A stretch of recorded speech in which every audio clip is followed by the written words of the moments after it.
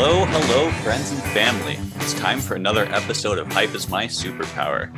I'm one of your hosts, Steve Storman in Brooklyn, New York, and joining me via the miracles of modern technology, it's my good buddy, Will Freeland. Will, how is it going, man? It's going great, man. I have a lot of energy today. Hey, I'm all the hyped. working out, paying off, getting that energy back in the body. Yeah, a little bit, man. I went for a run this morning, as my typical Sunday life is. I try to get in some workouts, and on the days that I can, I'm always just like, man, I wish I worked out today. So it's nice. It's nice. I like adding some cardio into my life. That's great. This is really the pinnacle of hype for me of the year, because yesterday was the grand final of the Eurovision Song and Dance Contest.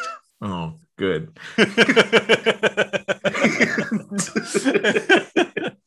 And I've ranted about Eurovision on this pod before, so I don't need to go into it, but it really is.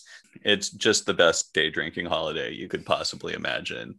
Italy won this year with a glam punk song that didn't fit anything at all. It wasn't a very good song, but I think really what it signals is all of Europe is sick of quarantining, sheltering in place, and wants to just bouncing off the goddamn walls. But not only is it Eurovision season, it's also the first weekend of the NBA playoffs. And right now, as we record, my Lakers are playing a playoff game. And Oh, you poor thing. I'm so sorry. We'll do this quick. No, it's good. I can watch a replay. I just want to bring it up so that you know my commitment level to this podcast. And really to our friendship. Yeah, man. My goodness. Nothing gets in the way of Steven and his Lakers, let me tell you. It's true. When I was doing the activist campaign, when I moved to New Mexico, and, it's like day and night working in the heat, outreach and building physical structures for a protest encampment, and just tense moments and situations, living with 7 other people in a single wide trailer and navigating all of this interpersonal shit at the same time. And my escape was to drive about 20 minutes down the road to a casino, which had sports games on. And I would go and I would watch every single Laker game of the 2010 NBA Finals run in a random lonely casino out near Nambe Pueblo. I'd have a beer in the first half. I'd have a beer in the second half. And that's how I would unwind. But it's more than just loving the Lakers. I love basketball in general. And this is really the week of the year where you have the most concentrated, high level, high effort basketball to watch. And so over the next week or two, I'll probably try and watch a game or two at least every single day. Just pump it right into my veins. Hell yeah. Well, with that, shall we get started? Let us begin. In what is a running theme on this show, we've got a lot of good stuff to get through today, because today is Giant Size Dawn of X podcast number 3. We read Dawn of X volumes 7 through 9. Can I also just say? You can also just say. I love comics so much. Right? It's so much fun. Yeah. There are very few things that I get super hype on. And comics has always been one of them. And now that I have an avenue to express this hype that I have on my comics, it's just it's great. It's great. That's awesome, man. Yeah, I feel like I come at things from a similar but different angle. We call the show Hype is My Superpower. I think it's really more of your superpower. I feel hype, but I don't channel it. I don't embody it. It doesn't just like vibrate through me the way it does for you. And oh my gosh. When this explodes and we start doing videos, live shows, or live shows that people can like hop into on like Twitch or something, there's gonna be so much hype. Anyway, we're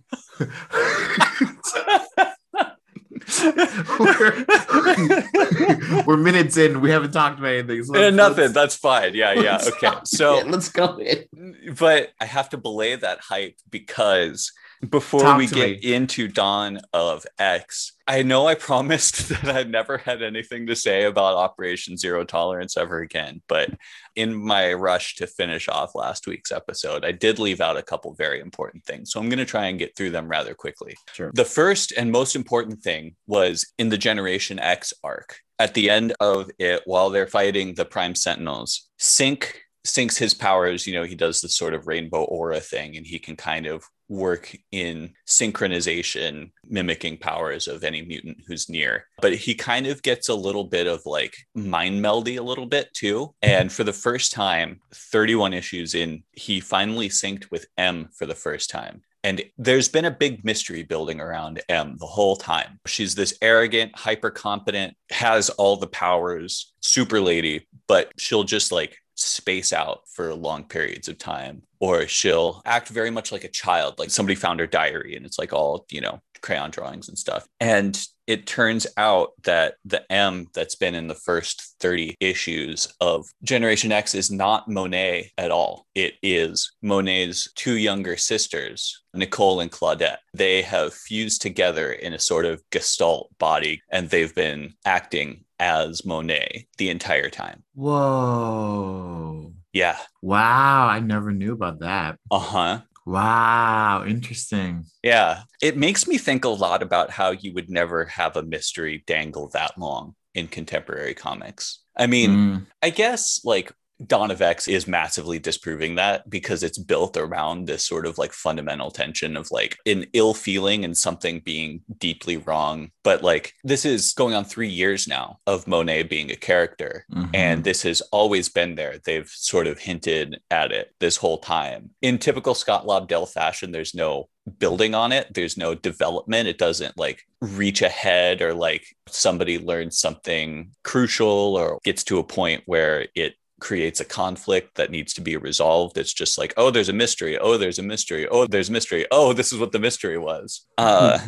But I'll save the Scott Lobdell retrospective for later, maybe even not this episode. But yeah, you just don't see a whole lot of like long running open questions like that. Yeah. True. Because comics, especially spinoffs and especially introducing new characters, aren't written from the expectation that they're going to last 30 issues. Right. That you're just like, I'm going to come back to this in issue 47. Right. It's not, it's because they used to do it like, we're going to keep publishing this until it gets canceled. And the expectation is that it'll just keep going. And then one day it'll take an editorial act or a business decision or something to be like, okay, we're cutting this off. It's done here. It's just not how it is now. Yeah. You get a creative team together with an editorial broad strokes picture of what the story is and how it's going to fit into other things before they start. And it's kind of much more engineered into a larger picture, which means smaller runs and more frequent title churn. Yeah, for sure. There's a story dangle in Miss Marvel that I believe was at least one, maybe two authors ago. Oh, no. And it's always been in the back of my mind, just like, are they going to capitalize? They're going to capitalize. And it just still hasn't happened yet. Interesting. Speaking of a mysterious plot thread that gets completely abandoned, and you're like, did they just forget that this was ever happening? In the X-Force issues, they finally touched on a dangling plot thread that had been completely abandoned for 4 or 5 years now. So when the New Mutants became X-Force, Sunspot, Bobby DaCosta, left almost immediately. His dad died, and he had a bunch of things to sort out regarding the family fortune. And this external sort of a mutant immortal Highlander. And they eventually had to change a lot of things about their storyline because it was way too close to actually being literally Highlander. And then they killed almost all the characters off just to erase that it ever happened. But this guy, Gideon, who's like an ultra, powerful guy with a green ponytail. His last name Mace. I don't think they ever had. I don't think he ever had a last name. I'm thinking about your trading card days. Yeah, looking it up right now. Nope. Damn it. Identity secret. Cool. Yep. your favorite 2 words. Damn it. I mean, he was born in like the 5th century or something, so they may not have invented last names yet. He may just be Gideon. But anyway, he took Bobby under his wing and is like, I'm going to teach you all the business side and also kind of like make you into this Hellfire Club villain type of dude, because there was a long running subplot all through the New Mutants run where someone was like, hey, Xavier, are you sure that it's like a wise thing to be training all of these like young mutants without vetting? Because like, what if you end up training the next Magneto, taking in the next major supervillain and teaching them how to use their powers? And the constant sort of like tension in the narrative, or everything was suggesting that if any one of them was going to take that path, it was going to be Bobby. It's like, what? Just because he's black? Ooh. You know, he's always been like really arrogant and hot-headed and all of that until recently. And by recently, I mean in the 97 comics. In my reread. So he gets semi-kidnapped, goes completely out of communication once he starts hanging out with Gideon. And then the Mutant Liberation Front, after Strife gets defeated, they find a new leader, and it's this guy named Rainfire, who has powers that are very similar to Bobby's, except Rainfire has a Jerry curl. And that's really it. Hey, it was the 90s, all right? It was the 90s. It's the early 90s. Bishop had a Jerry curl. Anyway, so Rainfire, you know, it's this big mystery. You never quite see his face. It's all dark, like when Bobby's using his powers. And you're like, oh man, is this Bobby? This kind of, I don't know, this might be Bobby, guys. This is a lot like him. And then Rainfire just kind of like disappears, and then Bobby kind of returns. And it's kind of implied that Rainfire was sort of an inserted personality through brainwashing that Cable represses with sort of telepathic intrusion of a bunch of Askani teaching. Like for a long time, Bobby starts speaking Askani and like meditating like an Askani, just like unconsciously. Okay. But besides that, it was just like completely abandoned. And so we don't know what the real deal was, how it came to be. And just for the first time, when Griage Nova captured a couple of the members of X-Force, some scientists came to claim them in like stasis pods or whatever. And one of them was like, oh yes, something with the Rainfire experiments. DaCosta must be nearby. Let's try and capture him. So it looks like we're going to finally get some follow-up on that. So that's interesting. Okay. The next thing I left out of Zero Tolerance talking was the trial of Gambit. So this was kind of outrageous. It was a really big deal. So Gambit, Bishop, Rogue, Beast, Joseph, and Trish Tilby were off saving the Shi'ar Empire from the Phalanx in space. Right. Their ship gets waylaid or hijacked on their way back to Earth, and everyone sort of blacks out. You don't really know what's going on. And then they all wake up in this mysterious spot, which is slowly, and I mean slowly, revealed to be an old base of Magneto's in Antarctica.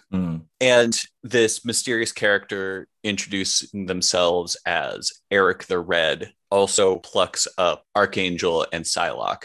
Also, there are two former like bounty hunter people who have a past connection with Gambit, and it's implied that they know his dark secret, which again, like Monet, has been bubbling under the surface, and you know that there's something about Gambit's past that he doesn't want to talk about.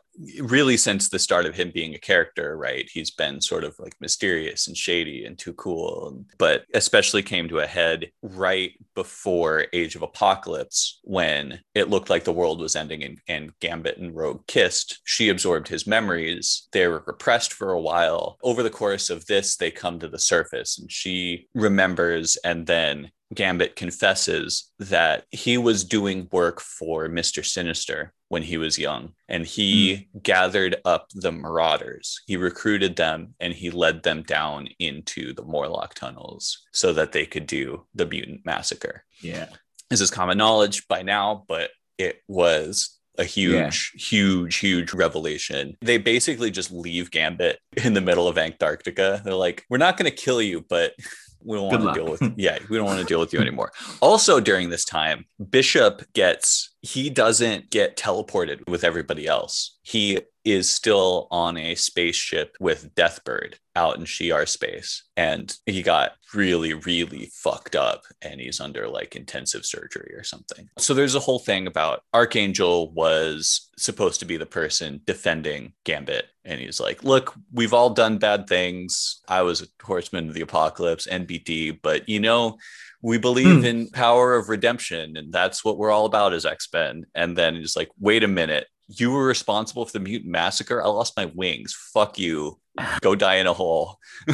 Cool. Yeah. So it turns out that the whole thing was orchestrated by Magneto, real Magneto, who has returned mysteriously. Magneto has been out of the picture really so he was mind wiped by Xavier back in 93 in the Fatal Attractions crossover. And then he just sort of hung out on Avalon catatonic with the other acolytes for a couple years. And then after Age of Apocalypse and the AOA characters entered into 616, Holocaust went and basically shot up Avalon, brought the whole thing down. And Colossus made sure he landed safely, but they got separated somehow. Everyone assumed Joseph was Magneto, but here's Magneto. So, and he's doing this all, apparently. He's like, before, I tried to take you all head on, but now I'm going to break you apart from the inside one by one, which doesn't seem very Magneto, but sure. Right. That's a Zemo thing. Right. Yeah.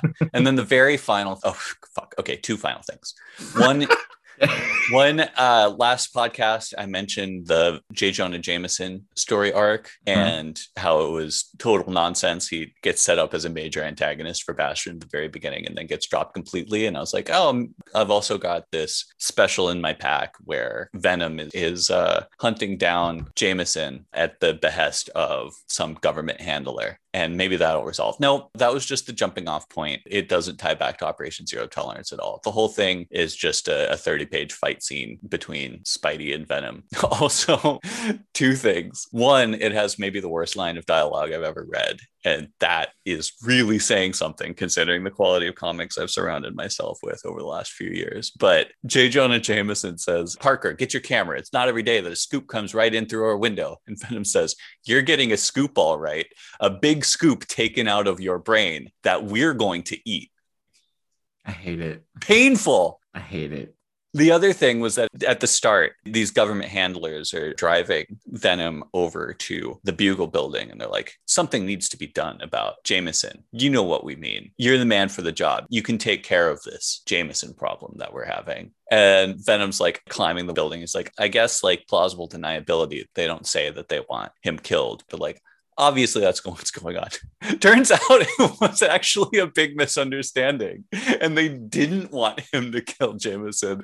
They just wanted to rough him up. So so they intervened to stop the whole thing. And they're like, whoa.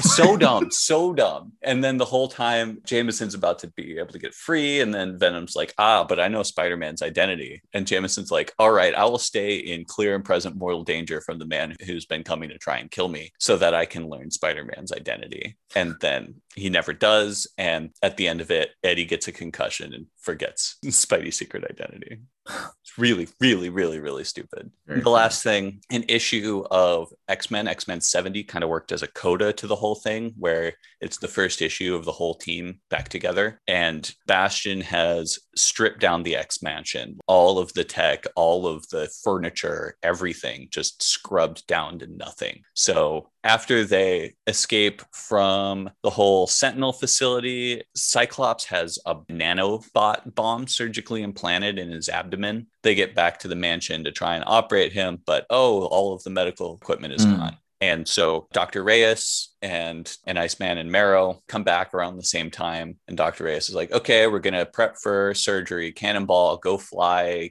get me anesthetic and antibiotics and all that. Wolverine, I don't know what you do, go away. And he's like, nope. And he pops his claws and he's like, unless Cannonball finds scalpels, this is the best you got. And turns out he can't. So they, disinfect his claws and use him. Wow.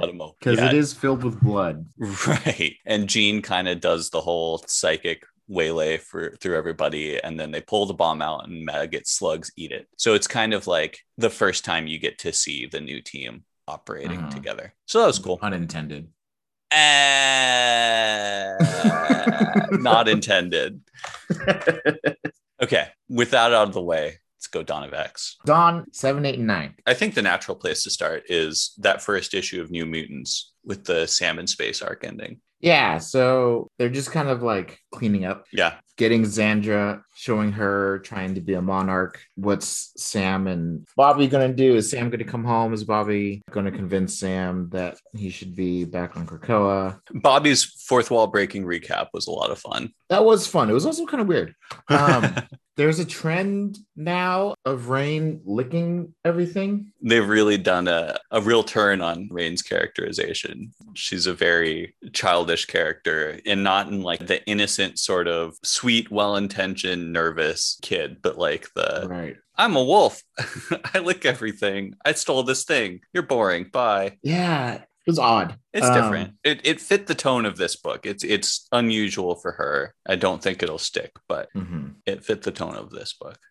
So yeah, the Imperial Guards trying to kill Deathbird gets revealed, and then they have a big fight scene, except they don't show the fight scene because they decided to make it into a dice game. That was Hickman is so Hickman. It's the Imperial Guard versus the New Mutants. And I love that Hickman's just like, no one's going to die. No one's going to learn a new ability or power.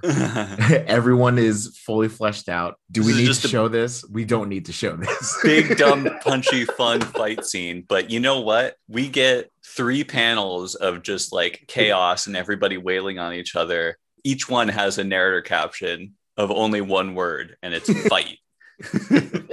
Right.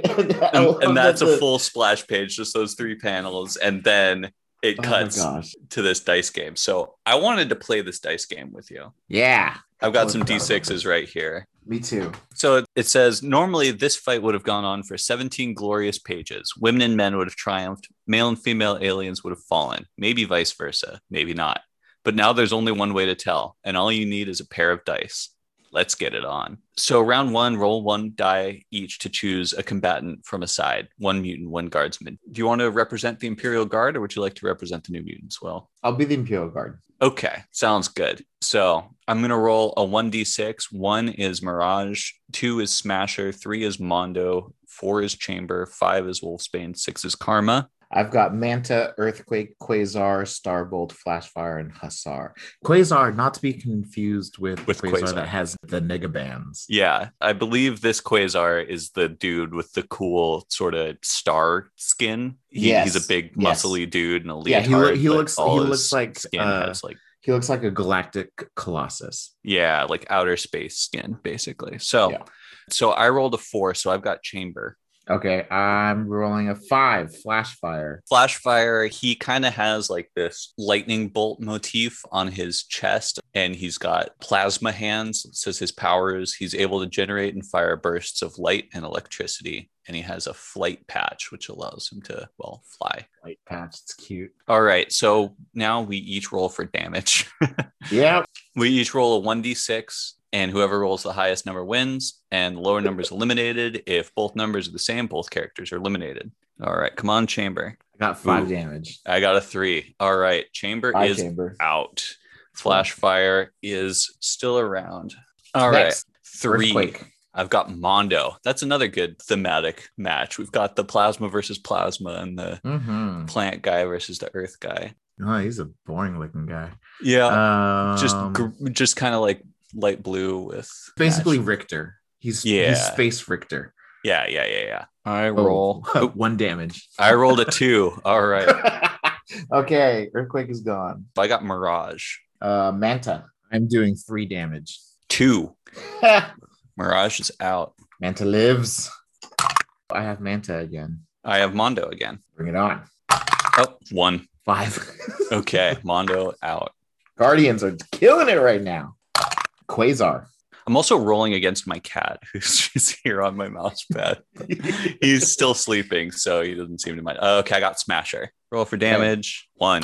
Gosh. Ooh, 6. Suck it. I don't even need Starbolt and Hussar.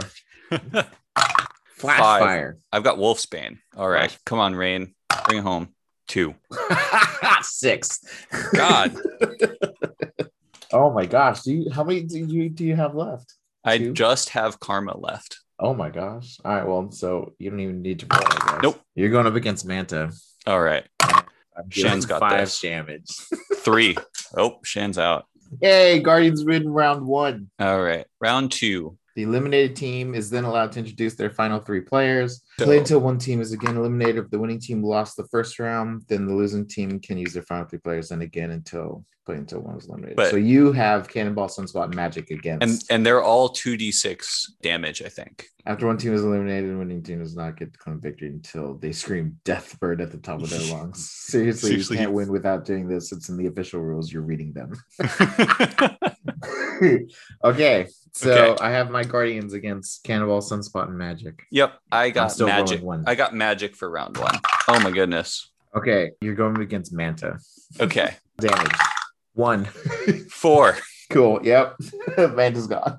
Okay. Ileana is a beast Okay, Hussar with my whip. versus Cannonball. Okay. 2 damage. 3 damage. Oh my gosh. Okay. Well, I have Quasar, Starbolt, and Flash Fire left. Oh, Flash Fire's up. Versus Sunspot. Again, thematic.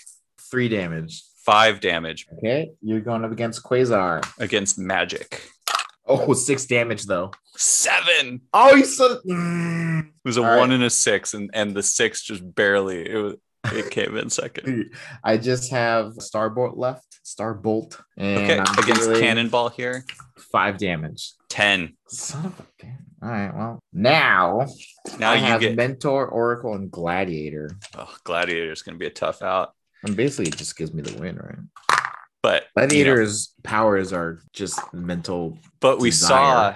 saw. I had that issue where Cannonball beat Gladiator. It's true because it made him question himself. Stupid. All right, Real so Sunspot for me. I've got Gladiator. Here we go. Oh boy. Come on, Bobby.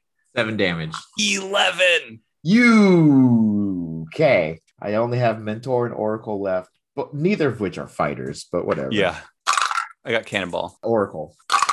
5 damage. 9 damage. Son of a Wow. Dude. Honestly, though, mutants should win. I just have Mentor. I've still got all 3 of my round 2 players. 7 damage. Magic, 9 damage. Oh my gosh. Well, That's bad.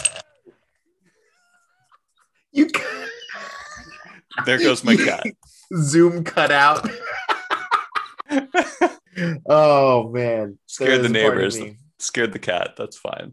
There's a part of me that is very thankful that you won and I did not. Probably scared the shit out of Rachel too. She's gonna ask me after the pod. She's like, so what the fuck was that? So that. Well, congratulations on your win. Thank you. Yeah, well fought. Well Very rolled. dramatic.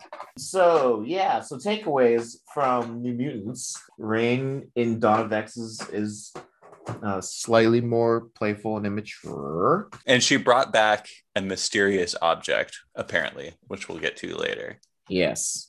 And Bobby is staying in the Shi'ar homeworld, and he bought the apartment building that Sam and Izzy live in because Bobby likes to throw his money around for personal gain. Right. He bought AIM for the exact same reasons. Yeah, so Bobby's off-world, and there's now a gate in 2 different Shi'ar locations, a Krakoan gate, one in what looks to be Sam and Izzy's apartment, and then also Cyclops asked if Gladiator could plant one on a planet that looks like just a giant island that's floating in space, and it's called Chandelure, Yeah. and we're putting a Krakoan gate there as well. So it kind of made me question what was the whole point of this, right? Right.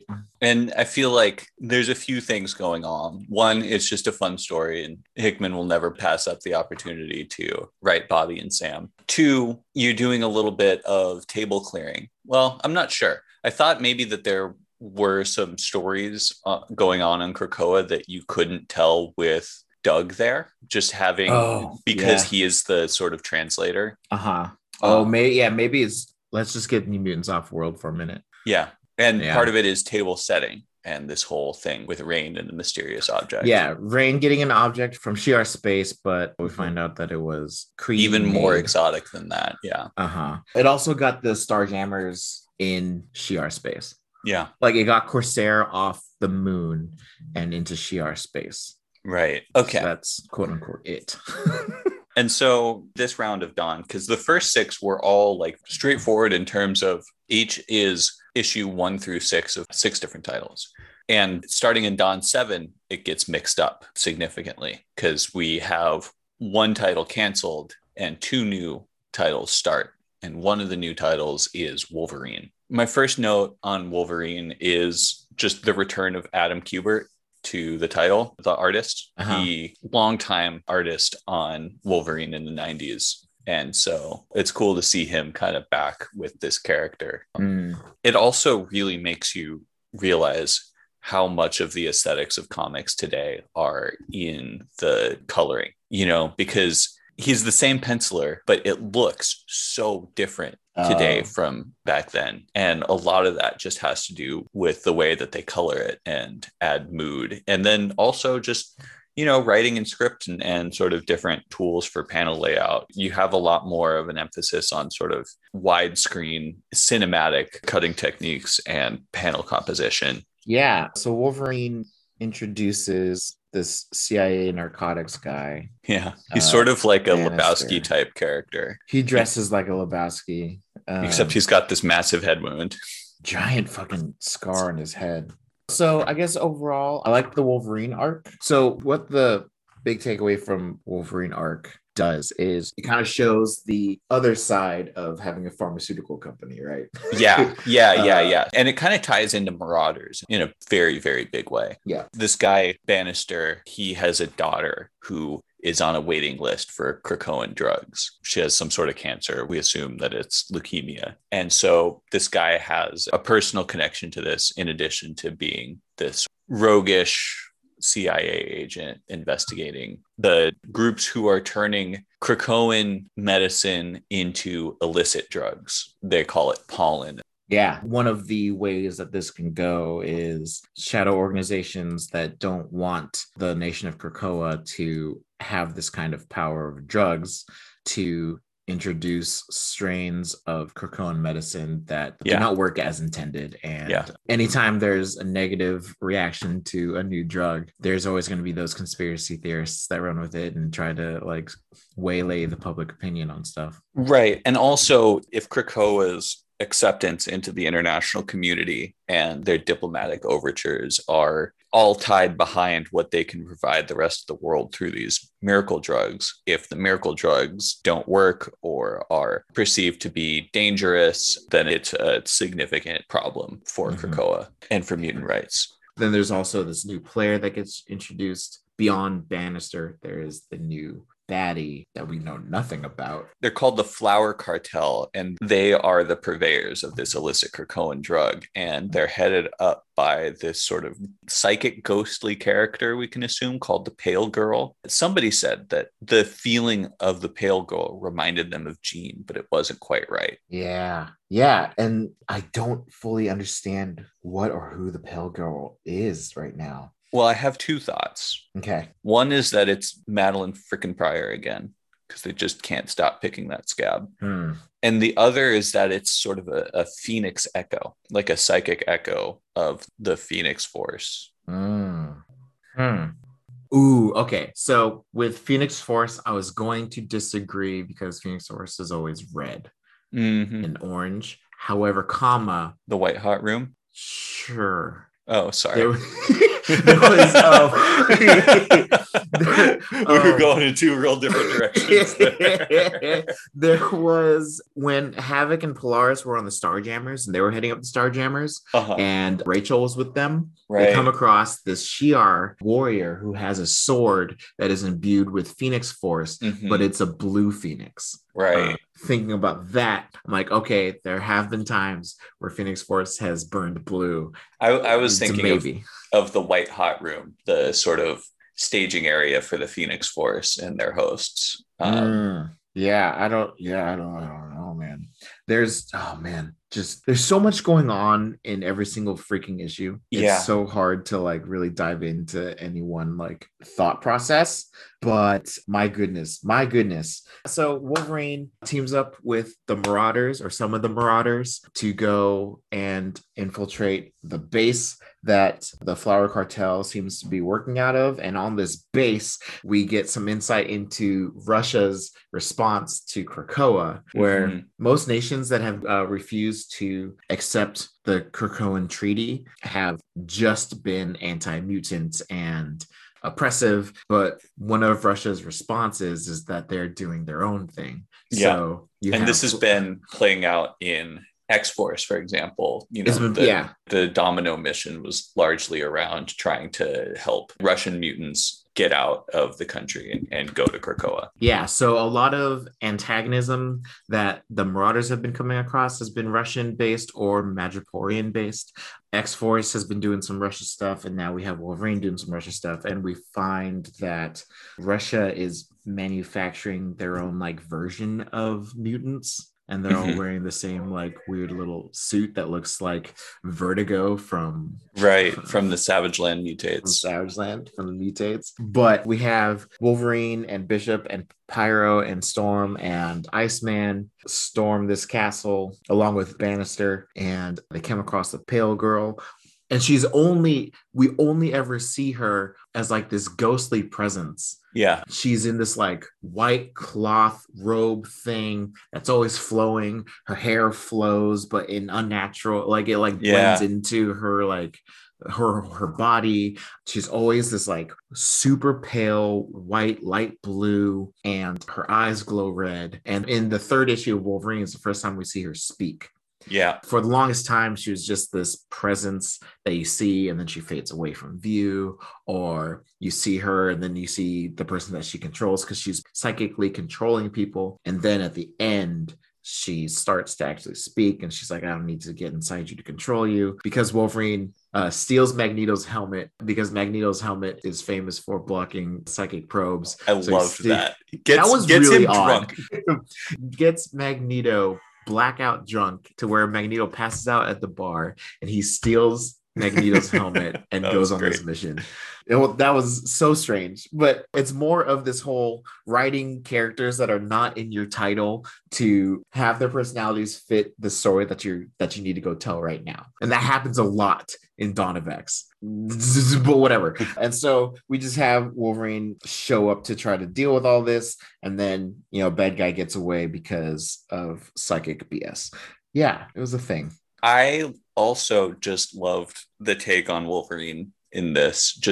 There were a lot of character notes that hit really, really nicely for me in terms of what his motivations are right now and how he's feeling in Krakoa. We got that sort of brief glimpse in the first issue of X-Force, right? When he said, we need to keep sharp. Everything seems nice, but, we're still 100 people and, the tests are still coming for us. But in this, we have a few things. One, he has that heart-to-heart with Kitty at the start, kind of reveals that, no, he's not happy.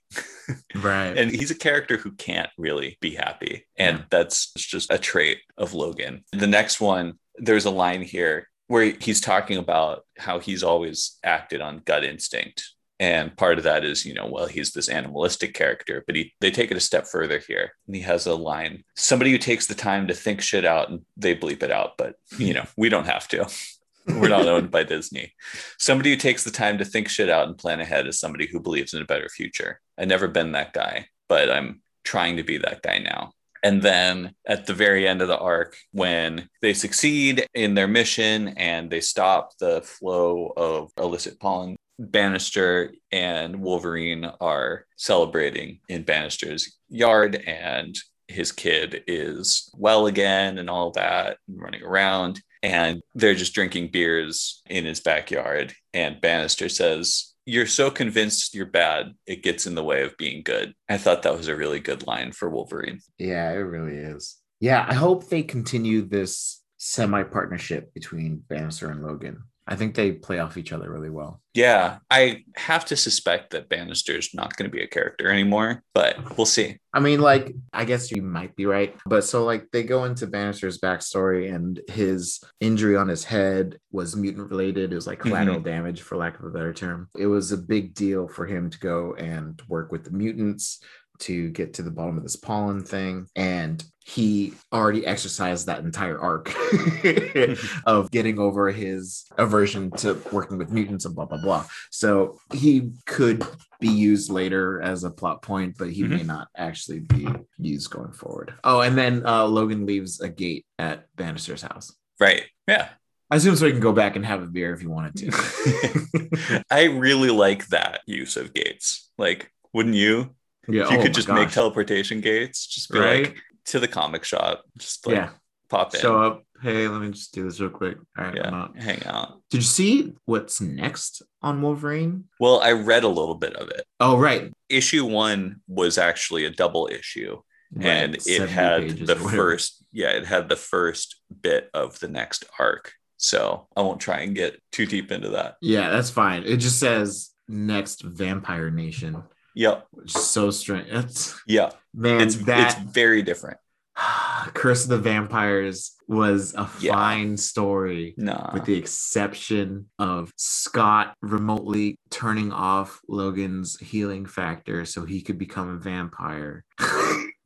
And so, like, the fact that the Wolverine title is going into Vampire Nation, we'll see what happens. Yeah. So let's hit Marauders next. Let's hit Marauders. Oh my gosh. First of all, there's a lot of plot and interesting and important parts to Marauders that we should and need to talk about. I don't want to talk about that yet. There are 2 things that I want to talk about first. First is Callisto, the scene with Callisto and Emma, where Emma is recruiting Callisto to be her white knight. And side note, I like that they're filling out all of the chess pieces. Like, I want to see all 3 colors have rooks, bishops. Is there a rook? There has been before. I think Harry Leland was a rook. Yeah. Okay. I thought it was always just king or queen and then a knight and a bishop. It's always been super spotty. The roles, to my understanding, have never meant anything, and they've never been fully... I mean, it's basically king, queen, and then anyone be under them. Right. Yeah. And then not all houses even have both a king and a queen, but whatever. Right. They made a callback to something that I was shocked to see, and that was Callisto's modeling days. Right. I did not know about this. Yeah. I forget exactly how it happened, but she was fixed up to be like her scars taken away and all of that. And right after Colossus went through the Siege Perilous, he was also amnesiac, and he was just an artist living in a Soho loft named Peter. Yeah, that's all I want for him. And he was dating Callisto, who was a model. Oh. They had a near romance, and then they remembered their previous lives, and they're like, yeah, actually neither of us are really interested in each other. But I was really shocked to see a callback to that. Yeah. And Jumbo Carnation is a very fun character. It's nice to see him revived. And then the other thing is Mask playing golf just absolutely killed me. I don't know why. He's just the most obnoxiously one-dimensional character throughout Claremont's run, where he's just like, we hate that they're pretty and we will make everything ugly. And they really lampshade their whole previous attitude with the line, how many years did we waste sitting around in the dark bitching about the good life that the pretty ones lived? And now he's out on a golf course in a retirement community in Arizona, just living it up. I thought that was wonderful. When Callisto was calling him out on that, and then Mask asked, you don't take an offense to Kitty calling herself a marauder. And then immediately Callisto calls her Kate. The immediate. Yeah. She's going by Kate now, by the way. And also that she's like totally excuses it. Like, they bring this up that, this could very well be a point of conflict, and then just sweep it away is interesting. And just the whole, like, you're a Morlock. It's just the Marauders. Like, what? Yeah. What are you doing? Yeah, totally. But like almost every issue in the Dawn books has at least one speech bubble of this, like, this is weird, right? Yeah. Yeah. Like Yeah. Yeah. this harmony that everyone has, it's not right, right? Yeah. It just continually reinforces this like unease that I have just building in my bones about all things Krakoan and freaking the Quiet Council and all this ridiculousness. It's oh my gosh. Yeah. And that just builds even more for me in the issues of X-Men. Oh yeah. Oh yes. Oh, we are so getting there. Also, Yeah. but so one thing in Marauders that I did Yeah. not like, right after that conversation with Mask, they cut to the Quiet Council meeting and the groups are messed up. Oh, They're not sitting in their seasons. in the right chairs. No, and it bugs so much. The three Hellfires are sitting at their table, but then you have Mystique sitting with Jean and Nightcrawler and not Storm. Right. And you have Storm sitting with Xavier and Magneto and not Apocalypse. And you have Apocalypse sitting with Sinister and Exodus. And that's not how they're supposed to be sitting. Shame on the artist of issue 7 of Marauders. Not everybody's sitting in their right seats. The Quiet, like they made such a big elementary deal. School teacher Will is very upset right now. Right, but like they have constructed all of Krakoan governance around the Quiet Council and the 4 seasons of the Quiet Council. Yeah, the 4 groups of 3 all represent very specific groups of the X-Men's and mutants history. Yeah. How dare they go and change this up? Yeah. You can't do that. Yeah. You cannot do that. You can do that with the Knights of the Round Table. But this, no, sir. It's not. Nah. But also the look on Sinister's face when Emma's like in one abstention. What? I have zero skin in this race. But it's also so perfect Sinister to be able to leverage his abstention for future favors. Yeah. Oh man. Marauders. So one thing about Marauders, we know that Lockheed is alive. He got dredged up and resuscitated by a little Madripoorian girl. Yes. Kitty, we still don't know about. We still don't know if she's alive or dead. Okay, but am I wrong? Am I crazy? Bishop finds her. Oh, right. Yeah. Oh my God, I'm crazy. Never mind. Okay. So I was like, hold all the phones.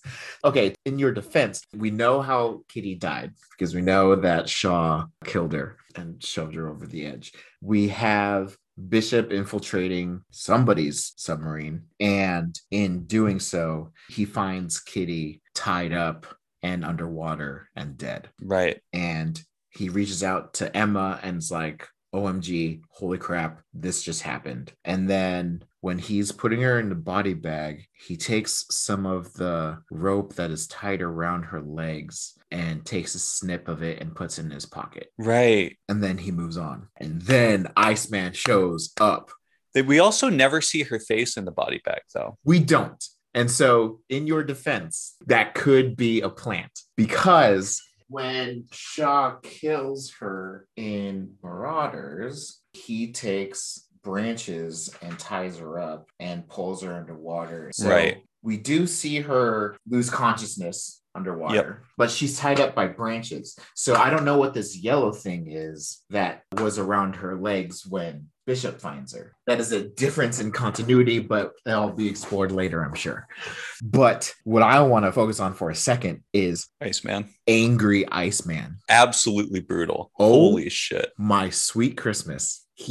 So as with all things Iceman, he heralds himself by turning everything in the room to ice. Yeah. And the nameless, faceless mercenary guy is like, what the hell's happening? And Bobby shows up, busts through a hole in the wall that he creates from his ice. And it only shows his eyes glowing on an all blacked out face. And it takes everything. Arm is his ice axe. A giant axe out of an arm. And just under his breath, just says murderers. and then just goes to town. And like every other time I've seen Iceman in the last 20 years get angry or lose his cool, for lack of a better term, it's ice everywhere. Yeah. It's like glaciers out of nothing. Yeah. He just goes crazy. But this was targeted, focused. He freezes this guy's hand when he tries to go and pull the trigger of a gun, and his finger breaks off on the trigger. Unreal. Yeah. And you see that it's now happening to everyone. And Bishop is like, dude, stop. And he's like, no. And then you see angry Iceman quiet, and then you see him come back and he's like, kill no man. That is mutant law.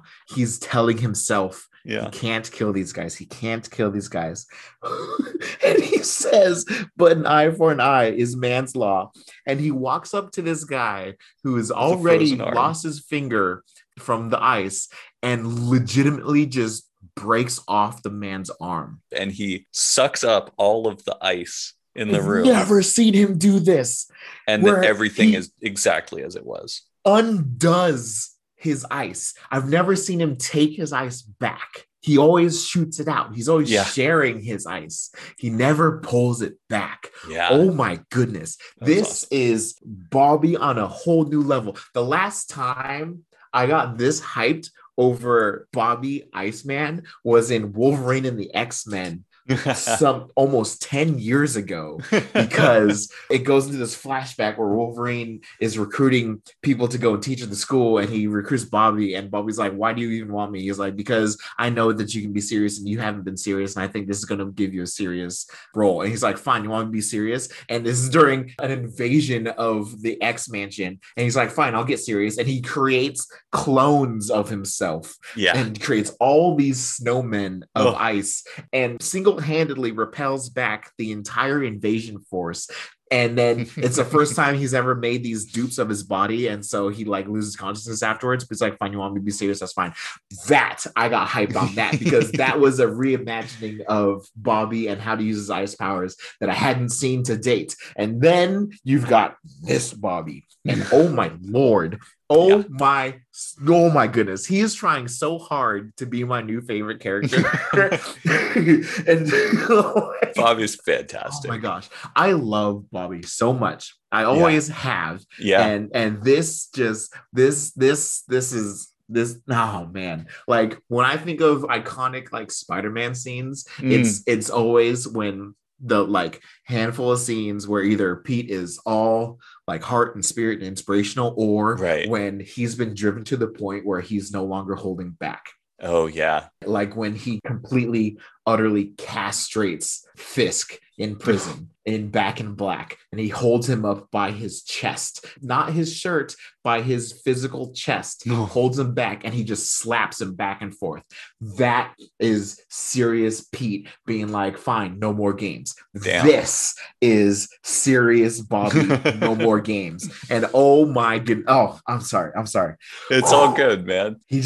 He loses it, and then Storm finds out, and she loses it and lets it out, and she has a heart-to-heart with Emma, which was beautiful. Yeah, that was incredible. Storm shows up, and she's just she's crying, she's angry, she's freaking out, and she slaps Emma across the face, and they kind of have a tender moment. They hug it out. Emma says, I want to give you a gift. And Storm says, it's going to be hard to compete with getting to slap you upside the head after all these years. And they have a little more conversation. Storm says, now the White Queen gives me hope. Today is truly humbling. And Emma says, if you like, I can turn into my diamond form. You can knock me around if it'll make you feel better. Storm says, goddess, you never change, Emma. Yeah. Oh my gosh. What a great just picture at both of these characters. And then we see that Shaw is expanding his chess pieces by bringing on the Fenris twins. Ugh. Sinister's right in his notes. Gross. They're just gross. They're just incestual, privileged little pricks. There are few villains that fill me with just like this visceral distaste like Fenris. They're just... Yeah, I've never liked them. I'm really interested to see where they're going next. Yeah, but I'm equally not a fan. But yeah, so they are both going to be Black Knights. Interesting stuff. And then in Marauders 9, Yellow Jacket, the Pym Particle villain, for lack of a better term, has hitched a ride inside Pyro's body back to Krakoa. And has hijacked his like eyes and ears so he can record and see everything that he sees. And he realizes that the mutants are onto him. And so he just returns to full size inside Pyro's head. Oh my gosh. It's so gross. Yeah. Thank goodness that was a psychic projection. But at the same time, like, that should be a more impactful scene. Like, I get that it was, again, it was Emma controlling his brain and tricking him into thinking that this is what happened. Yep. Thinking that he shot Emma in the head too. Yeah. But like, death in Marvel Comics has always been okay, well, let's see how they come back eventually. But like now it's just straight up like, well, we'll just be reborn, so it's fine. Like, they have an actual method for bringing mutants back. And in these 3 volumes, they're starting to explore that more. Yep. And are there ramifications of that kind of a thing? Is there an impact to this rebirth, this continual rebirth? Totally. Yep. And they explore that in a couple ways. Explores that pretty well. So does X-Men. Oh God. Yeah. The last thing about Marauders that I have is that they trace this back to Verendi, and Pyro gives them all a nice like psychic head burn. And then there's a short scene with the 5 being, I presume, unable to revive Kitty. Yep. Well, okay. 2 potential thoughts on this. 1, this leans more towards what the hell is going on with Kitty, because she can't use the Krakoan gates. Right. And now they're unable to revive her. Right. She's been rejected from Krakoa for some reason. Completely. Yeah. But then this also leans towards maybe she can't be reborn if she's not dead. Right. I don't know. Oh gosh, we haven't even explored that. Making a clone of someone and implanting their memories before they even died. So I think that gets explored in the X Factor title. I think when X Factor starts up, which it hasn't in our Dawn reading yet. They're an investigative agency to see, did somebody actually really die, so that they may be able to be revived. Yeah. Okay, cool. I'm excited about that. I'm very excited about that. So I really want to know what's going on with Kitty.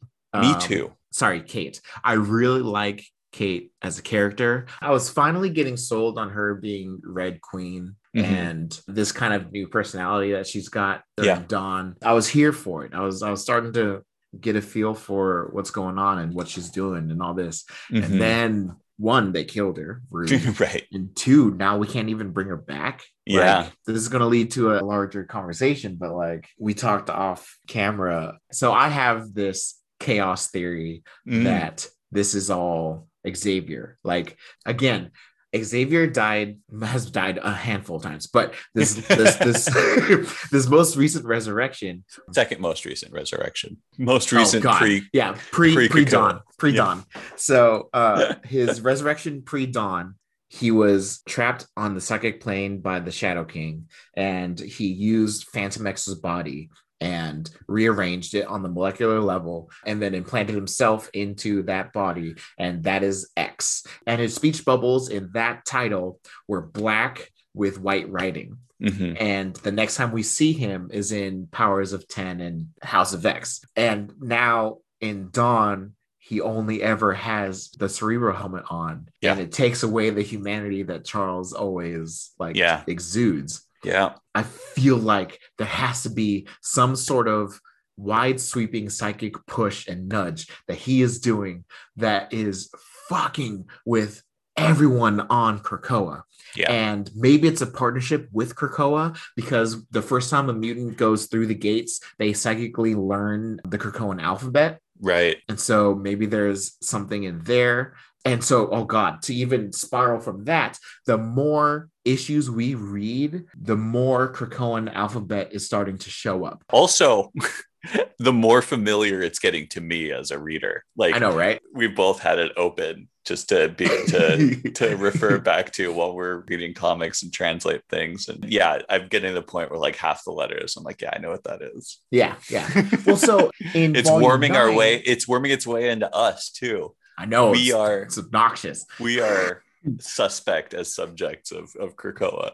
In volume 9, Beast has a coffee mug that says Morning Sunshine in Krakoan. But like as issues go on, so as the Krakoan time goes on, it's getting more and more prevalent. Yeah. In all of their notes. It's not just in English anymore. There's more and more presence of Krakoan language. So I still propose that it's an Xavier thing.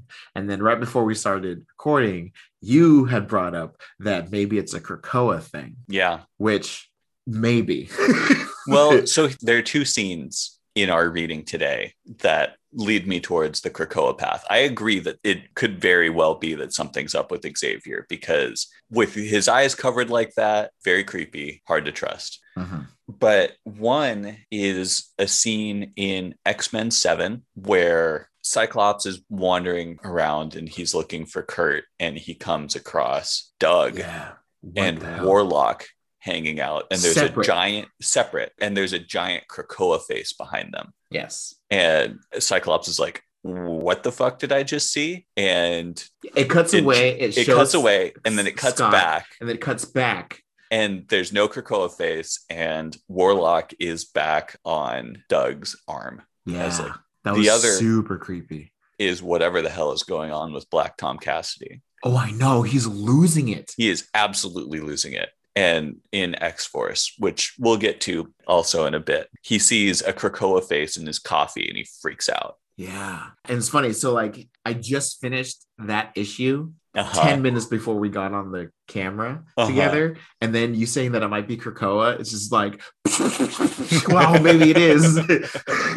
But like, even if Xavier only was controlling the Quiet Council and the Five, that is so much unparalleled power on the island. It's really true. And it's just so strange. Like, I can imagine being Hickman watching the X titles over the years and seeing how Krakoa really became a character. Yeah. Just in the last 10 years. With just on the last few years. Yeah. Where it's like the groundskeeper, basically. It became, and also like, the grounds. Yeah. When Wolverine and the X-Men spend a lot of time being like, anyone who is an aberration from your normal kind, you are allowed to hear. So Kid Gladiator. I was about to say, Brew, who was basically a runt of the Brood. And then you find out that Krakoa, 1, is a species, and 2, he is a mutant of his species. Well, the Krakoa that we met way back in Giant Size X-Men #1. So the whole premise of that book is they go to this remote island in the South Pacific to find a mutant of immense power that showed up on Cerebro. And they get there and they find that the whole island is the mutant. So that's part of who Krakoa was from the very start. Okay, I'm not aware of that. I mean, it's the type of thing where they say that in the 70s, and you're like, well, that's dumb. Like, the whole island's let's forget about that. Okay, sure, whatever. Yeah. And then they 45 years later, they're like, oh yeah, it's actually a thing. Yeah. But then, so like in Wolverine, the X-Men, and the X titles afterwards, Krakoa was given a face. Yep. And it kind of looked like Man-Thing with a mouth, less vines, more earth. Yeah. It had a mouth, it had big glowing eyes, it was very expressive. And then we get to Dawn, and it's a giant Olmec face on the wall. Yeah, just kind of present. This most stoic fucking thing. Yeah. Like, it's weird. And then we have Krakoa falling in love with Arakko, and merging. So now there's this monster island connected to Krakoa, and they just doubled in size. Yeah. There's a volcano, and Apocalypse is totally cool with it because he knows the person that was on Monster Island. What is happening? Yeah. Oh man. So I'm totally here for a Krakoan based theory, but I still like Xavier. He's not. Guy ain't right. Something's off. And then another thing of like writing a character to fit my story, Nightcrawler had 0 accent in X-Men 7. I've noticed a larger trend of dialogue containing less explicit markers of accent. Yeah. Like Rain, they've really toned it down. Yeah. She still has a little bit, but nowhere near as strong as it used to be. Yeah, yeah. And just most characters in general, I feel. At Gambit, they've toned it down. Absolutely. significantly. Yeah. I was also thinking about that with like Colossus doesn't have little like random words Bougie of moi, yeah. yeah, random Russian thrown in here and there. Kurt had zero accent in this. I don't mind it personally. They're good for like if it's your first time reading this character and it's like, oh, okay, you need to learn or be told somehow that these aren't all American. But I think it's kind of a weak tool in general in writing to spell out accents that severely. Yeah, it doesn't take away from the story. Yeah. I don't feel like we're ever going to have a German nationalist story based around Kurt. Yeah. So yeah, for that's sure. Fine. Yeah. So next on the list for me is Excalibur. We only had one issue of Excalibur in these 3 volumes. And it was a bit of a just kind of passing some time. Like I didn't really get what was going on there or why, but werewolves are fun. So I'm assuming you've never read Werewolves before. I'm going to say no, but I'm pretty sure they have. Okay, yeah. They were introduced in the very first issue of Excalibur. They were the first villain, basically. And I remember a while ago on this pod, you were talking about Tarot, Avengers and Defenders Tarot, which was the book by Alan Davis. And I forgot to mention at the time, like reading Alan Davis is a very different experience from anything else at Marvel. Like I didn't get it at first. And then I read just like a ton of his Captain Britain work back to back. And it finally kind of made sense to me is that you can't really take things that happen as if they're important because he just moves on from idea to idea so quickly that it's like, oh, this is going to be fun to draw. Let's do this. Oh, let's just throw more and more and more shit out there. Let's go chaos. Let's, and it's a very sort of like storybook style, like, and then this happened, and then this happened, and then this happened. And it's just kind of like flooding the zone with ideas. Okay. And so Werewolves was one of those. And it's never really been picked up since then because I don't really think that they fit anywhere else. Like they're these weird silver things, but then they swallow people and then they take on their something and blah, blah, blah, blah, blah. Yeah. I was thinking of Predator X's. Yeah. I don't think I've seen Werewolves. They have this weird sort of creepy fox hunt type thing. And their host, who's a bloodstone, is like a real weirdo. They cut off all the heads of all the werewolves, but they find a baby and in true X-Men fashion. Yep. And insist that they leave it alive.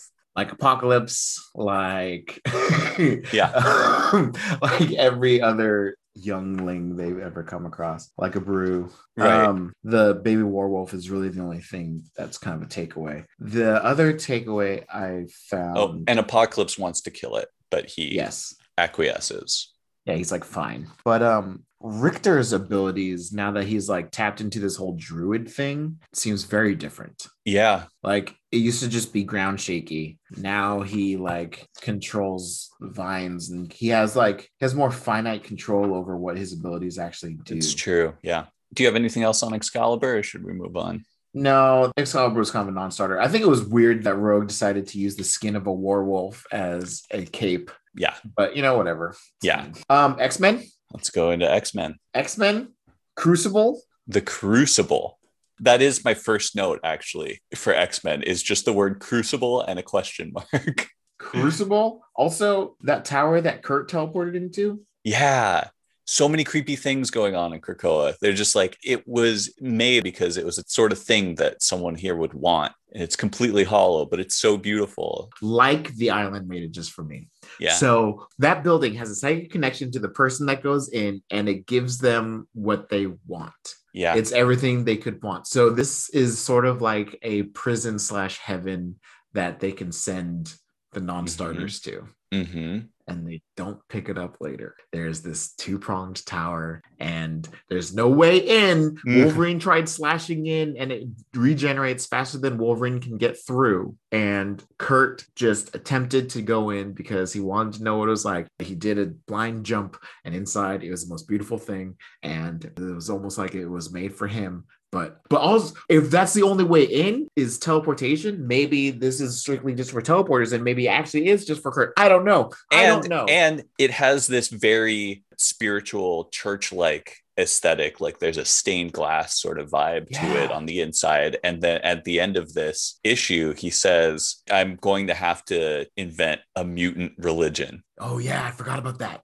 Oh, my goodness. Kurt, what? It's incredible. This is kind of setting up a spiritual conflict on the island as well, because okay, let's just go real quick through what the fuck the Crucible actually is. What is Crucible? When so many mutants were depowered by Scarlet Witch at the end of House of M, called M Day, she said no more mutants, and mutant powers for like 99% of the mutant population were shut off. But the former mutants were given home on Krakoa as well. So if they were to die, they'd be resurrected with their powered body. And it was apparently a big matter of ethics on the council as to what do you do about this? And the proposal that won out was a fucking gladiatorial combat against Apocalypse, where you prove your right to be a mutant again, essentially.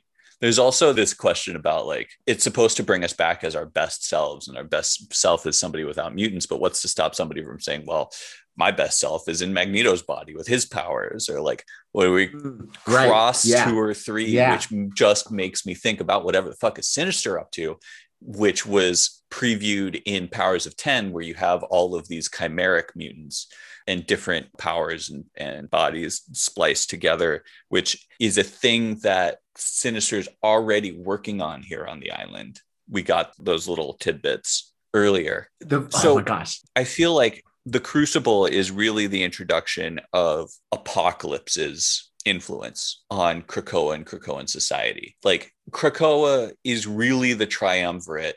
And if you go even all the way back to Powers of 10 and Moira's shenanigans, right?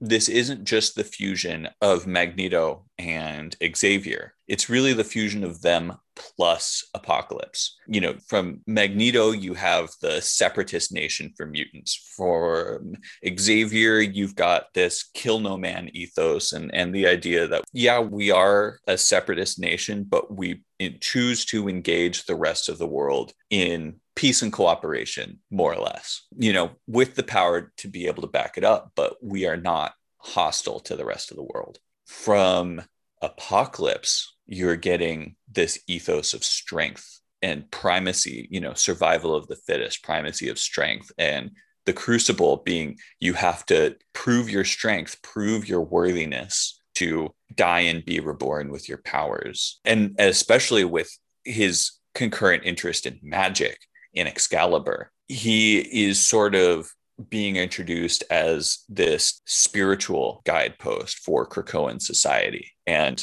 Kurt obviously takes offense to that, being literally a priest. And it's going to be interesting to see where that conflict takes them.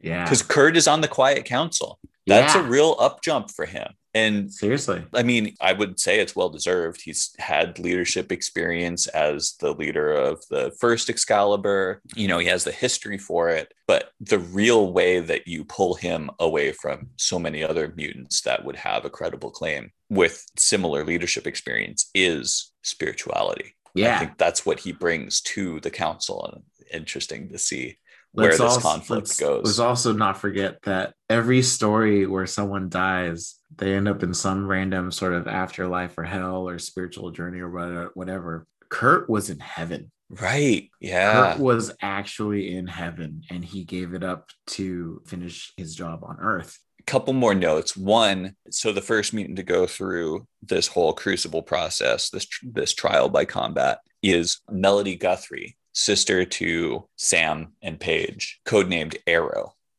but a different Arrow than the one that you just read. Yep. Anyway, the tone with which it's accepted and promoted by her siblings, like they're going to watch her die and it's a positive thing, was chilling. Well, Sam and Paige, right before the killing blow, were about to jump in. Yeah, they're terrified when it happens. But when they're telling her, today is the day, it's time. Yeah. She is moved to tears. She's so excited. And Sam and Paige are just like stoic. Yep. Yeah. And that it's more of this like, what is this society? Yeah. It's so morose. Yeah. It's weird. Oh my gosh.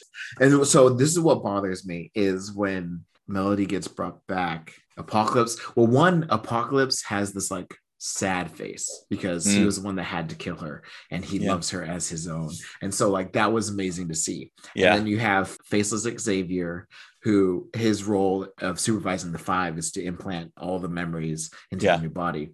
But then you have Storm, who by her presence as one of the three that brings her back, her presence there, like she signs off on this.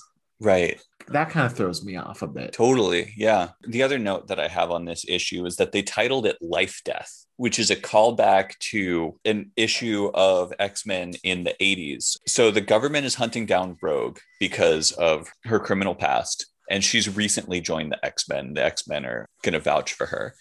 And I think it's Guy Ritchie who has the gun. It's like a gun that takes away your mutant powers on a permanent basis. And it turns out that Forge invented it. And he tries to shoot Rogue and Storm jumps in the way. And Storm's powers are taken away for several years. And in that time, she's depressed because her powers aren't just like, oh, she can shoot lightning bolts. Like she feels an intense connection to weather and the world that her powers give her access to. And so she's despondent. She is near suicidal. And while she's recovering, she meets Forge. They slowly fall in love. This is really the first story with Forge in it. She never learns his name. See your face there. And then she finds out that he was the inventor of the gun and leaves him. But in this sort of like finding love, she finds a new reason to live. Mm-hmm. And so that's a very conscious callback to that for some reason. And I think it's the similar like life without powers is like death idea. Anyway, do you want to talk about X-Force before jumping back to X-Men? Sure. So the main thrust of it is Domino, who she was captured by they're Russian, right? Some sort of Russian organization, and they took a bunch of like skin and body parts and her eye off of her. And when she was recovered and brought back to Krakoa, they gave her a bunch of Krakoan plant technology grafts, which she's able to like morph into weapons and so on. And the idea was that the bad guys were using mutant tissue to be able to use the teleportation gates to gain access to Krakoa. And that's how they assassinated Xavier. They also took powers specifically from Domino, her luck powers. And there is this Domino empowered assassin who's going around assassinating pro-mutant voices around the world. And they hunt him down, they take him out. Then it turns out that it's not just one Domino, there's several. They knock them over in a train car like literal dominoes. But the first part is sort of a real focus on the Domino storyline. Yeah. This is basically kind of wrapping up what they're going to do with Domino and how she's dealing with being a human tissue donor, basically, and the fact that she survived. What we don't see on page is what Colossus went through trying to save Russian mutant children to bring them to Krakoa. But he did not die from those attacks either. So you have a Colossus and a Domino who have survived very violent, nightmarish experiences and are trying to like live with this very traumatic experiences. And for Domino, it's explicit. Like she says several times, like, I could be rid of these memories, but I don't want to be. Like, right. It's important for me to carry this with me. And then after they have this big raid on the train full of fake dominoes, which they track down by doing satellite imaging of 4-leaf clovers. Yeah, it's weird, but kind of cool. Very cool. Yeah. Also, that's just right before that. That was a very important scene. So neither Domino and Colossus can sleep, and so they've been crossing paths in the middle of the night. Yeah. And the last time before the train Domino scene, they're like at a bay. And Colossus is like, I could end this for us. Like, we don't have to continue to live with this pain. I could take a hold of you. I can go metal. I can jump into the water and not let go. Yeah. We'd be reborn anyway. Yeah. And when we get reborn, we don't have to have these memories. And Domino says, but I Domino's want like, to no, remember. I need to remember. Yeah. And then after the train raid, she gets mortally wounded. She's dying in his arms. And she says, when I come back, I want to keep it all the pain. I want to remember everything. Do you promise me, Peter? I won't die on you unless you promise. And he says, I promise. She says, thank you. Mm-hmm. And then in the next issue, she's back. And she doesn't remember. She's back and she remembers that it happened. Mm-hmm. Or I should say, she knows that it happened, but she does not remember any of the trauma that she's been through, which is either a disconnect / gift from Colossus breaking his promise, but saying Nina doesn't deserve this. Or it's meddling on behalf of Krakoa and the Five. Mother effing Xavier being like, no, that's going to lead her astray from what I need her to do. Let's just let her know that it happened, but she doesn't need to remember the pain. Yeah. And she is so happy-go-lucky in the next issue. Yep. And to the point where such a tonal change. Yeah, so where Logan is even just like, are you sure you're okay? Yeah. Like, you are very different. She's like, what are you talking about? I'm fine. He's like, you've been a little more anger direction. And she's like, what do you want me to be, a second Wolverine? but like, it screams meddling, and I don't like it. And I need people to be on the up and up. Yeah, no kidding. Man, it's uncomfortable. It also sort of starts what looks like it's going to be the next major arc in X-Force, which is the Terra Verde. We saw Terra Verde briefly, right? Was that the cartel that was attacking Beak and Angel in Nebraska? Were they connected to Terra Verde? Okay. So Terra Verde is another fictional nation in Marvel Universe. They did not sign up to be part of the Krakoan Treaty because the invention of these wonder drugs basically wrecked their economy. They were trying to do the same thing with this sort of plant tech, which there's a really cool aside in here to give a real deep cultural and spiritual history on Terra Verde. Cool. And why this is such a big part of their culture. I thought that was awesome. But they invented this plant technology, and it's invasive, and it takes over basically all of the people and turns them into horrible body horror creatures. Yeah. And the whole town is just like overgrown with plants, and there's a temple that it seems to all be coming from. To try to do like an easy explanation of Terra Verde is the same way that Wakanda has been cut off from the world and they have created their wealth and prosperity around vibranium. Right. Terra Verde tried to adopt that same idea, but instead of vibranium, they're doing plant tech. Yeah. And it went horribly wrong. Mm-hmm. And so even though they cut themselves off from the world, it started getting weird, and like they started having like information blackouts, and then all of a sudden no lights were ever turning on. Like when you had like satellite images of Terra Verde, you could at least see that there's life teeming, and there's cities and metropolises and all this other stuff. And then recently the entire country has gone dark, both physically and communicatively.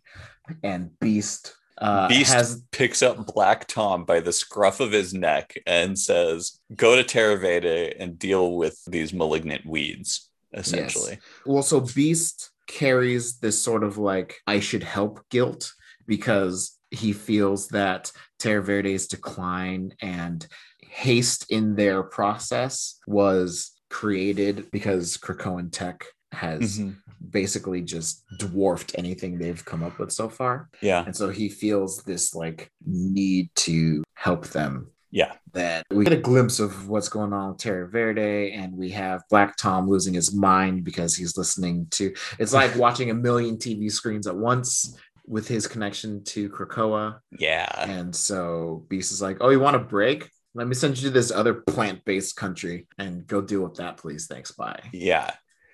So anything else on X-Force? I mean, I still don't like Beast being on X-Force and him being cold and calculating. It's hashtag not my Beast, but I really want to see where it goes next. It's been a while since I've wanted to read the next volume of something so bad. Yeah. Again, it's really kicking off the next story arc proper here with issue 9. Okay, how about next we go to the giant-sized Emma Frost and Jean Grey? Sure. Yeah, Psychic Rescue. Yeah. So interesting. I loved that they did an issue of no speech. Right. I knew I was excited for that for you. Yeah. I love when they do that. So giant lightning bolt that kids saw.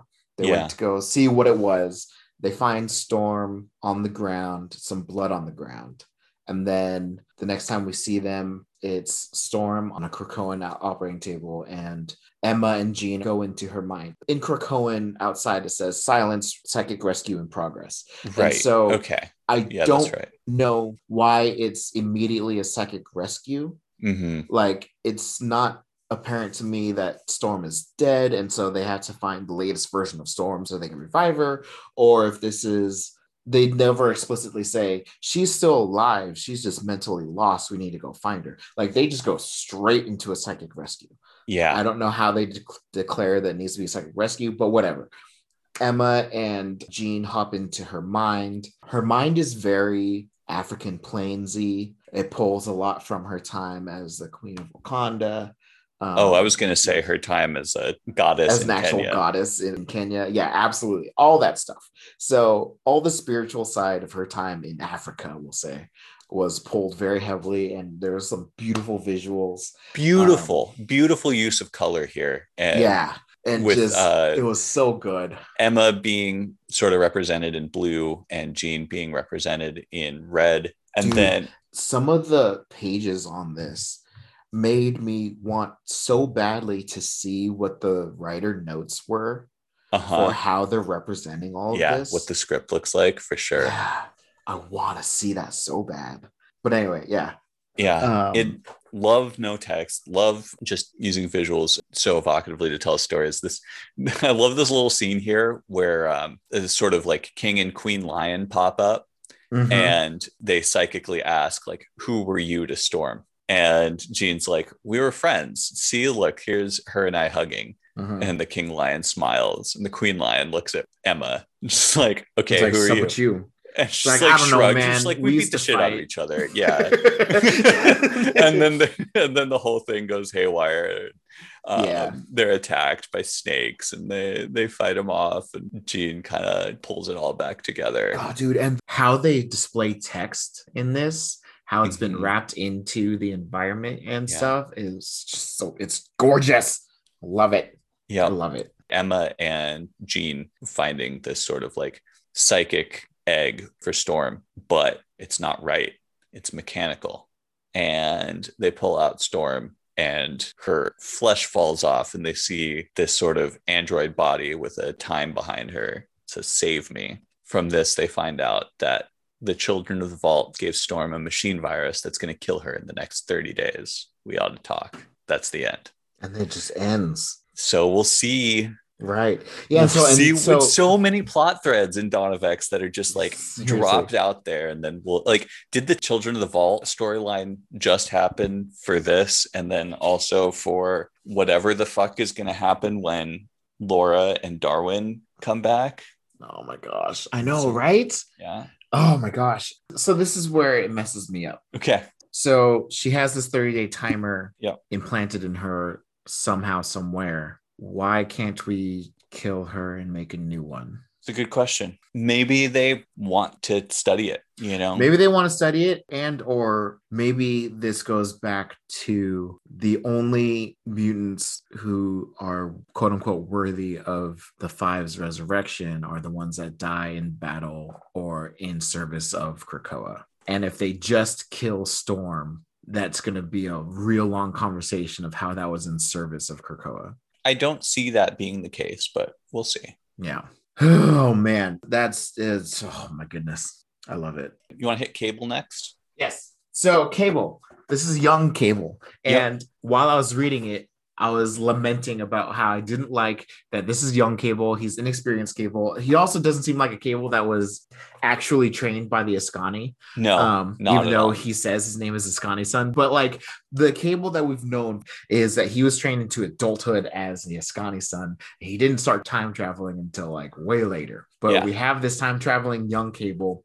He killed old man Cable a bit ago. And so he has now established himself as young Cable. And then he had a storyline on old X-Force pre-Dawn as young Cable. And everyone's just like, I don't know if I trust you. You killed old man Cable. And he's like, yeah, but I'm Cable. So just freaking listen to me. Thanks. Bye. Right. And so I'm reading the first issue of Cable and I'm like, man, I miss old Cable. Like old Cable was such a trope. He was such a character. He was so consistent. Like he was always the cold man. He was always the military man. He was always the calculating, like he was the mutant Nick Fury for yeah. And I'm just I'm not a huge fan of this baby Cable. And then the very last page of Cable 1, there the fuck he is. There's old man Cable in some like hell dimension or something. Yeah. So I'm excited. Yeah. I'm ready to read Cable because I want old man Cable back. Yeah. I also had a note. I'm still not used to Kid Cable as a character. Just so funny. Very uncomfortable. There is one great line in here though, when he said, I admire your pouches. Yeah, nice throwback. Oh yeah. That's it. Fauna gets lost in the Monster Island part of Krakoa. And Cable and friends go to find Fauna and comes across him. And Cable says, I admire your pouches, kid, but we're really not supposed to be here. Yeah. So they fight off a giant bone-faced lion type thing. Yeah, it's like 15 feet tall. And he pulls a Space Knight sword out of its paw. Yeah. So first of all, what the fuck? Yeah. Because, and then like across the galaxy, these Space Knights activate and they're like, oh, the sword has been found, blah, blah, blah, blah, blah, which, okay. But why Space Knights? Why in the world Space Knights? It's very specific.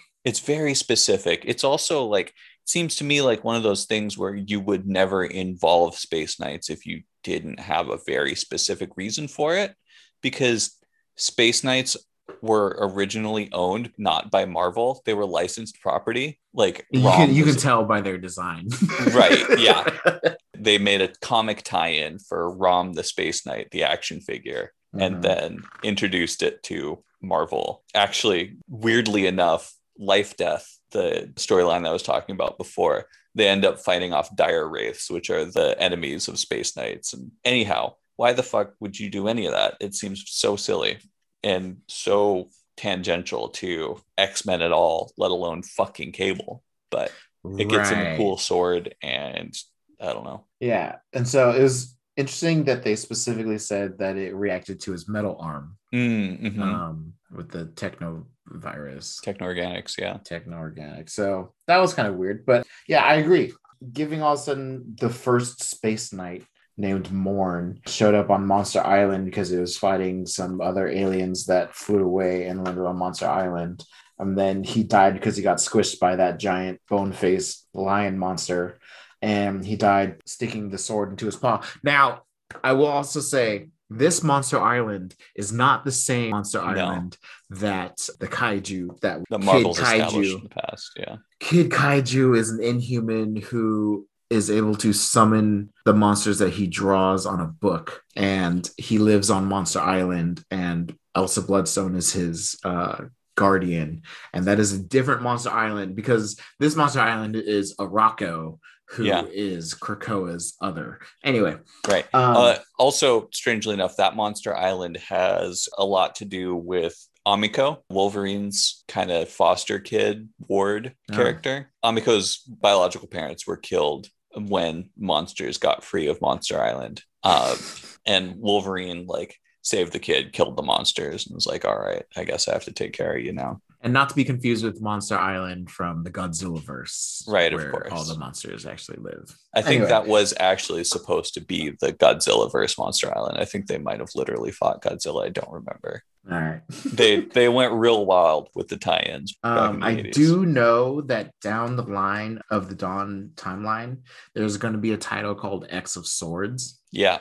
And so that's the first big crossover. So I assume like they want to give some people some more swords. You're right. Yeah. We've got the Captain Britain sword. We've got this sword. Let's just go wild with swords. Why not? Yeah, we have Brian's sword, we have Excalibur, we have the sword that Apocalypse uses to kill people. Right.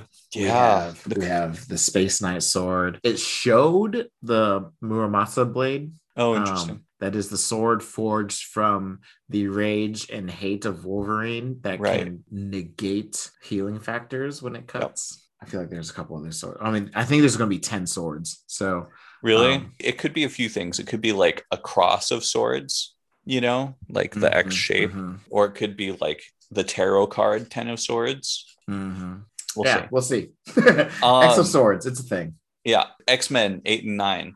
X-Men 8 and 9. Shall we take it home? Oh my gosh. Okay, so I will say two things that will lead into this story.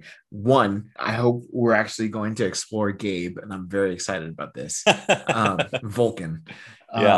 Because he was such an evil character back in Rise and Fall of the Shi'ar Empire and into Realm of Kings and War of Kings and all that stuff. The fact that he's so passive is so strange, but like it almost seems like he's like broken and he has a very skewed thing going on in his head now. Absolutely. And he's like obsessed with everyone being on fire and people's fires and turning them on.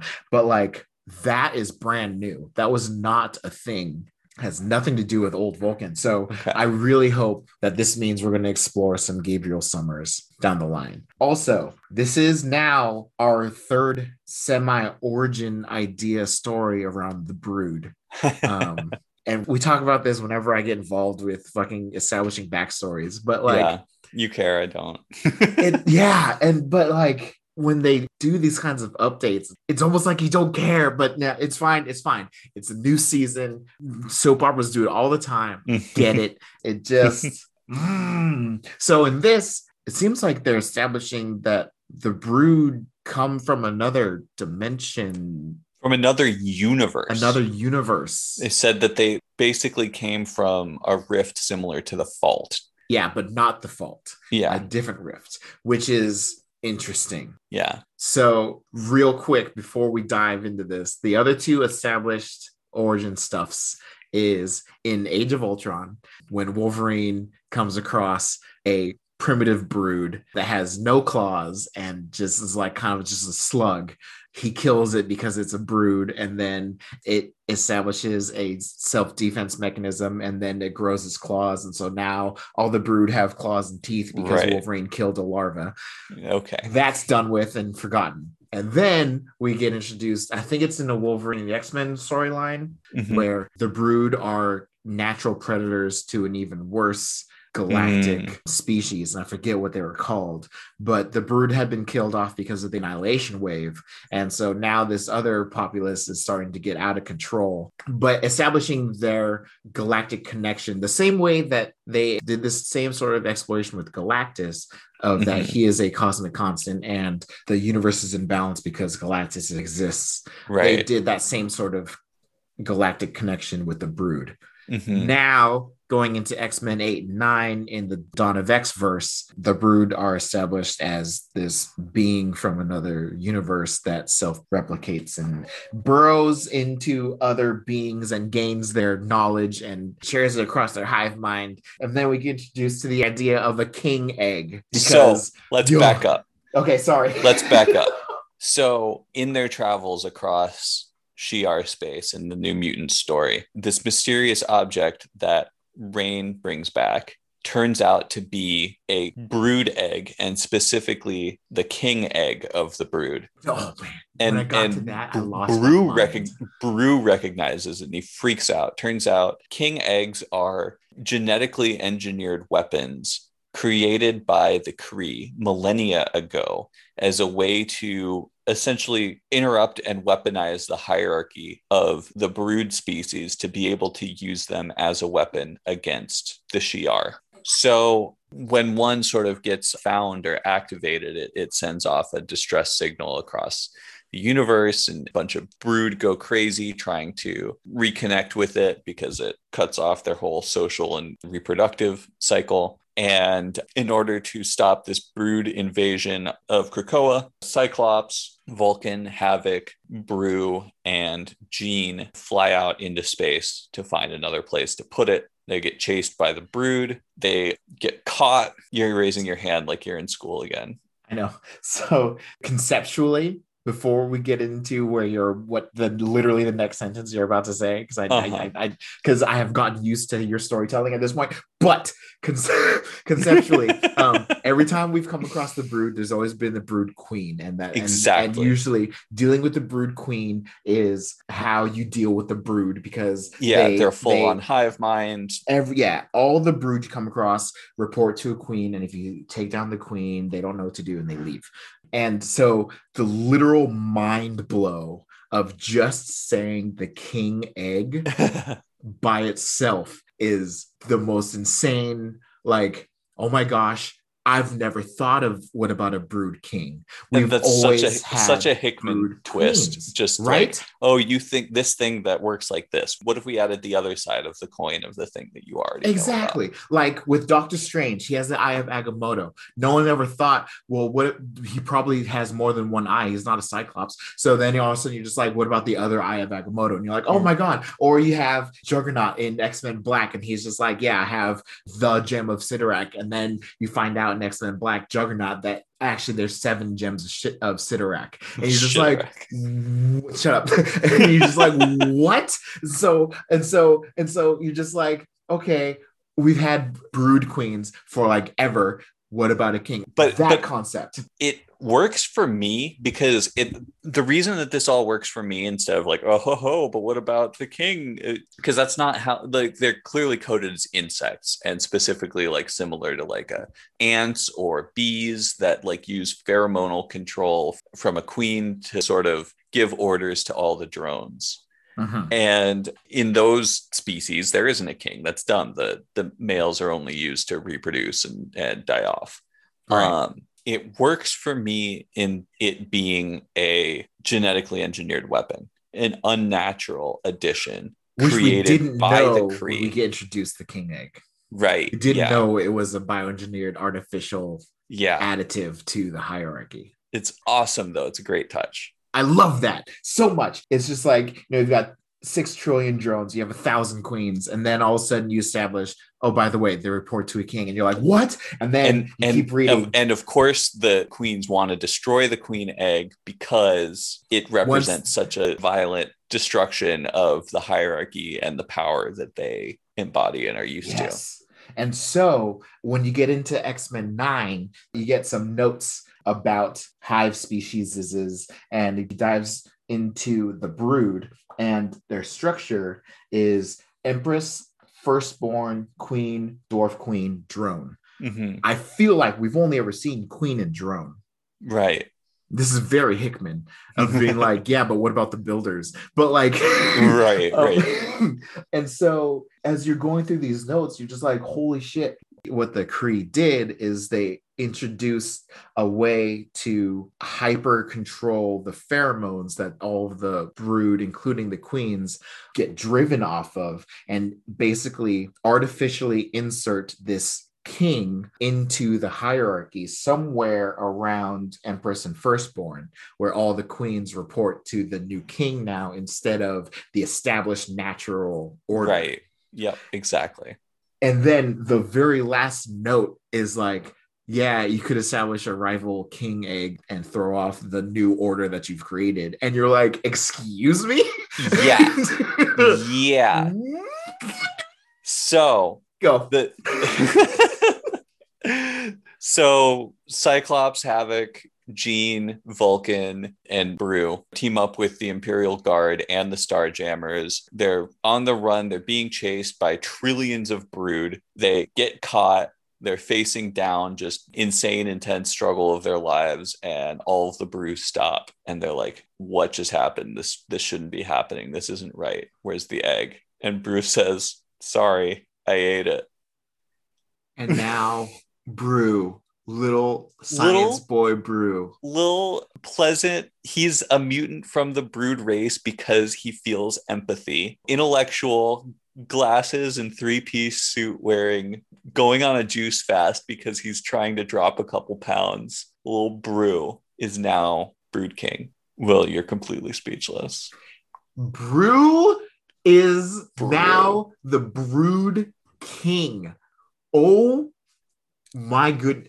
He was so casual about it too. I know. It was just like, oh, by the way, after how freaked out he was at seeing it in the first place. Yeah. And so that's kind of the key. It was misdirection of just like, yeah, it had us so focused on the action and not the obvious internal dialogue and struggle that Brew had of holding the king egg and being like, how do I save my friends? How do I stop this? What do we do? And his only answer is, well, what if I ate it? Yeah.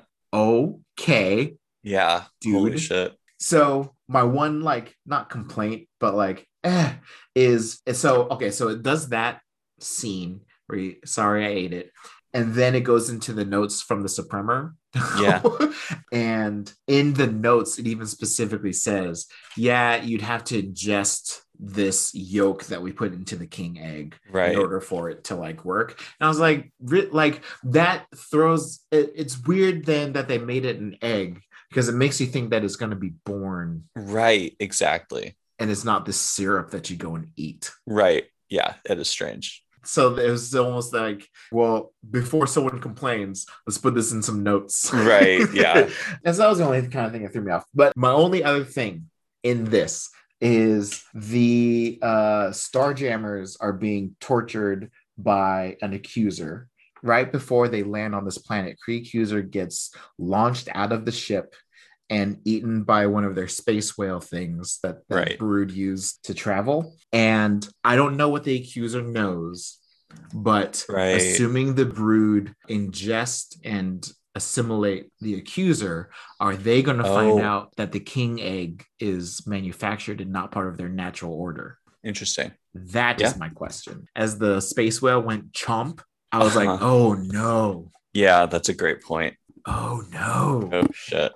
And so I thought their way out of it was going to be the queens banding together and being like, oh, this king egg isn't important. Maybe we just move on. I thought it was going to be they were in a losing situation and the Brood are just like, oh, wait, we don't have to worry about this. We out. Yeah. I thought they were going to like get to the other side of the galaxy as a feint to get the Brood away from Krakoa and then destroy the queen egg once they left. Yeah. And then jump back to Krakoa right quick. But no, they decided to go and make Brew the Brood King. Which is the most bonkers solution to the whole thing. So, of course, that's what you have to do. I'm here for it. And so Brew's the Brood King, but then also there is still this chance that they're going to learn that it's fake. Right. And I wonder if they're going to try to usurp the throne. Or if we're going to get introduced to the Empress and there's going to be a battle between the Brood King and the Empress. Right. Yeah, we shall see. So curious. So much stuff. Well, that about does it for Giant Size Dawn of X #3. Longest pod we've ever done. Cool. Yeah. Oh, man, dude. Just Dawn is ridiculous. It's so ridiculous. It's so good. It's so good. I'm just keep being excited to read more and more. Speaking of, what do you have for next week? Next week, I've got Runaways. Ooh, Doctor Strange, Surgeon Supreme, King Deadpool. That's pretty much it. Cool. Next week, I've got a couple issues of X Factor, including a Sabretooth special called Back to Nature and a Wolverine special called Shadows and Light. I've got, the start of a new Alpha Flight series, the start of a new Maverick series, and the second Gambit miniseries. Excellent. Yeah. Well, I'm looking forward to a calmer week. Looking forward to an in-person. Yeah, we got to figure out how we're going to do that. I know, right? Well, with that, I think let's just put the outro music here. Here. Wait, there? Okay. That's all right. It's much appreciated. man. I'll see you in person next week. See you in person. I can't wait. Peace.